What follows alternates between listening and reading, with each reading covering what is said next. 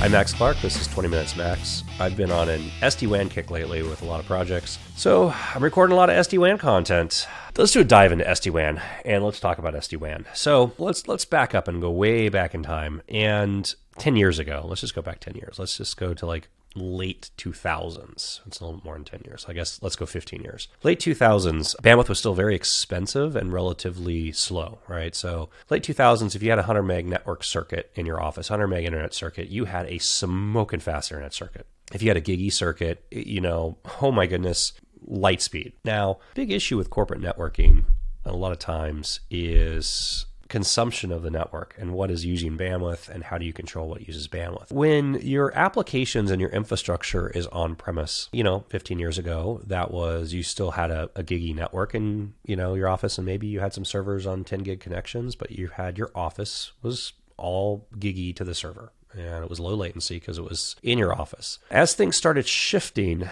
off-prem, as we started implementing, hosted PBXs, and then, what became Unified Communications as a Service, this UCaaS product, right? So, think of what RingCentral 8x8, Vonage, Zoom, anything that's Microsoft Teams related infrastructure, Dialpad. I'm missing a bunch. Sorry if I didn't call you out by name. It's morning here. And as your servers went off-prem, and whether that was just like Dropbox or Box, or you went to SharePoint and OneDrive, or you did Google Drive, or, whatever it is, applications went into, AWS or Azure or whatever it is you're using. All of a sudden, that fancy giggy circuit, that giggy network to your desktop to your servers, became the fastest thing, and your constriction became your internet circuit. And now the performance and the speed of that internet circuit became really critical. But maybe it was only a 100 meg circuit. And maybe you had events where, you had Windows Update running, and Microsoft does a really good job of making these updates go and use as much bandwidth as humanly possible and suck up all the application. Or maybe you didn't have any sort of filtering or restriction on your office network connection, and Netflix or YouTube became an issue for you. Or maybe you're doing large file transfers. You're using Aspera because you're a media entertainment company. You're doing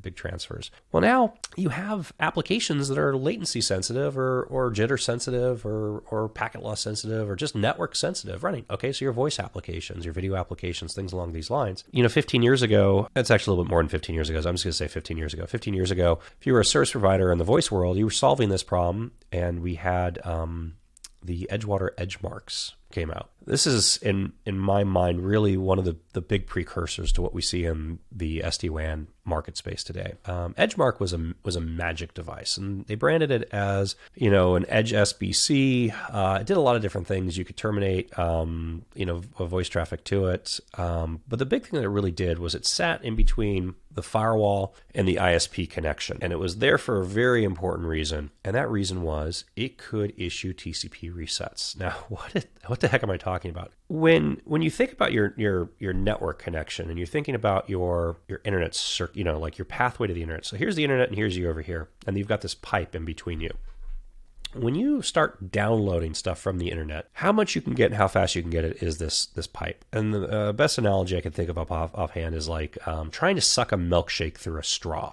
You can only get so much data through. And as soon as you clog up this side, like if you, like me, and you like Oreos in your milkshakes, chunk of Oreo hits the end of that straw, it plugs the straw, and there's nothing you can do on this side, on the office side, to deal with it. You've already saturated your capacity in your network circuit. And there was no way to deal with this, right? So if you were, you could subscribe to a really fancy service with the LEC, and you could get into QoS traffic shaping with that LEC. And this was usually done on MPLS circuits. As part of the reason why MPLS circuits were so much better for people for so long was because the telco could actually set the QoS rules and provide priority to different things, provide a priority to your video and to your voice applications and your critical application, and then have like this generic data layer underneath of it that, could use whatever was left over. But in order for QoS to work properly, you have to have it on both sides. Both sides need to know what's going on. Far into that straw needs to know your circuit's 100 meg and the circuit's saturated. So prioritize your voice traffic and tell everything else tough, you get what you get. Tell our children, you get what you get and you don't throw a fit. So what Edgemark did, because it was on this end of the straw, as traffic was coming into it, it obviously couldn't control what was happening over here, but what it could control was the rate at which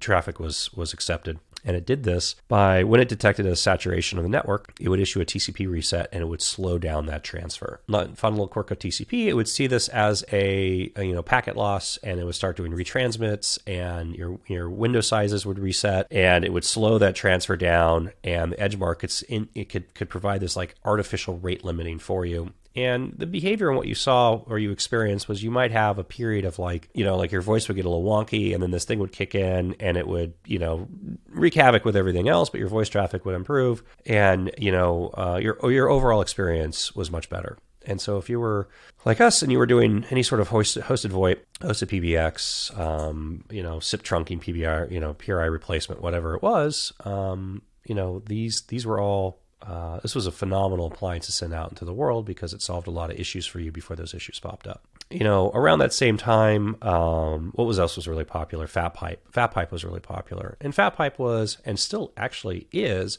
a way of doing circuit aggregation. So if you had a cable modem plus a DSL line plus a second cable modem plus something else, you could take and you could effectively slam all those together and aggregate all your bandwidth together and have better internet performance. And this is not like a new technique. I mean, we were doing this, in the late 90s, early 2000s with modem bonding. Microsoft Proxy Server, 1.0, you could take and have a 4 US robotics modems plugged into the back of a computer and have it. And the trick was we'd use like Earthlink. We'd use like Earthlink and get an ISDN account because they couldn't tell you that you were dialing in multiple times, because that's what ISDN was. It was effectively a digital modem dial-in with two circuits at the same time. So they would remove any sort of rate limiting that would prevent you from dialing in more than once. So we'd take 4 modems back of server, get an ISDN account from Earthlink, and just dial in. And all of a sudden you went from it was just 56K to 128K to 256K. It was like smoking fast. I mean, late 90s, 256K of dial-up was like a rocket ship.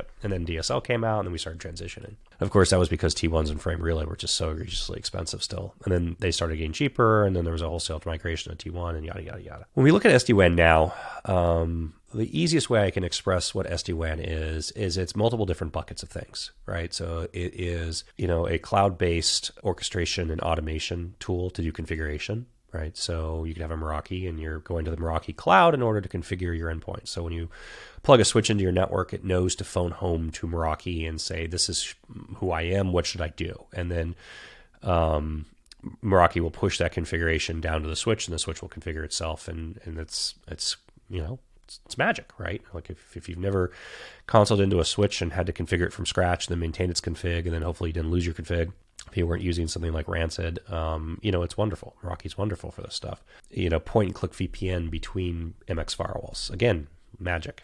If you've configured VPNs from hand on a CLI versus if you just go and click and turn the VPN on. So you've got configuration-based SD-WAN. You've got this internet optimization, right? So you've got this continuation of what this idea of the EdgeMark was, or FatPipe, where there's special SD-WAN service providers that give you an appliance with failover and the ability to aggregate, so bond multiple circuits together. And in most cases, we only really see people bonding, 2 circuits. We're using it for failover and survivability. So fiber circuit with cable circuit plus wireless circuit, fiber plus wireless. Just the big important thing is different carriers, different medium of access into the building, and also inbound, gateway, far-end gateway with inbound survivability of IP addresses. And, and there's some negatives with this version of SD-WAN. The big one is your MTU sizes. I mean, you're running VPNs inside of VPNs at some point. It may or may not be a problem for you, may or may not be an issue for your application. Wonderful option for, SD-WAN. Talk a lot about like this MPLS replacement SD-WAN. If you're really looking at, your primary application is providing connectivity between branch locations and HQ or branch locations and data centers. So really this like hub and spoke kind of infrastructure, central locations with remote locations. Excellent options in the SD-WAN space. Is probably the most common SD-WAN we see in the market right now is serving that use case. These things have then been extended and augmented with techniques and approaches to deal with SaaS applications or cloud hosted applications. So UCaaS of voice being the big one, and of course interactive video, so Teams and Zoom and whatnot being the other one. And my last bucket of SD-WAN that I talk about a lot is, really more like latency and performance oriented cross-continent, low speed links, high latency applications. If you've ever dealt with a gas station in the middle of nowhere on the 10 freeway in the United States that's got a old school satellite uplink that needs to have a point of sale terminal with some sort of ERP, in order to process credit cards to drive transactions, it's doing just boatloads of money, a day because that's the only gas station, and as far as the eye can see in each directions. Well, there's not a lot of options in the middle of nowhere. The gas station's doing great business because it's the only option in the middle of nowhere. It also means that there's no network options in the middle of nowhere.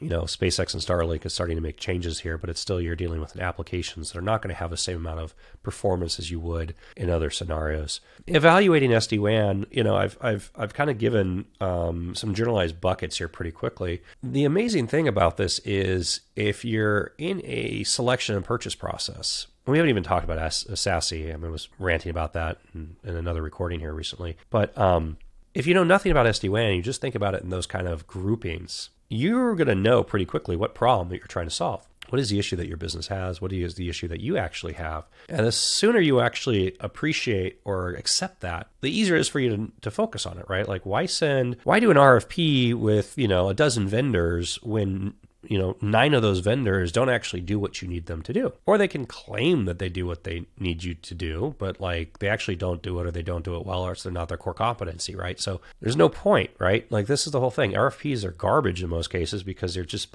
spray and pray out to everybody. And guess what? You're not even actually evaluating whether or not that vendor is going to do what you need before you send them this document to say, do you do what I need you to do, right? Don't waste your time. Identify what it is that you want and what kind of network infrastructure and architecture that you actually want. Where are you today and where are you trying to go? What problem are you trying to solve? When you think about it in 3 years, do you want to still have on-premise firewalls? Do you not? How does your SD-WAN architecture actually apply into that? Are you going to maintain data centers? Are you not? What applications do you have? Are you going from an on-premise voice to, a hosted voice or to a UCaaS environment? How does that impact things? Are you going to maintain it on, do you have critical applications on site that are never going to leave site?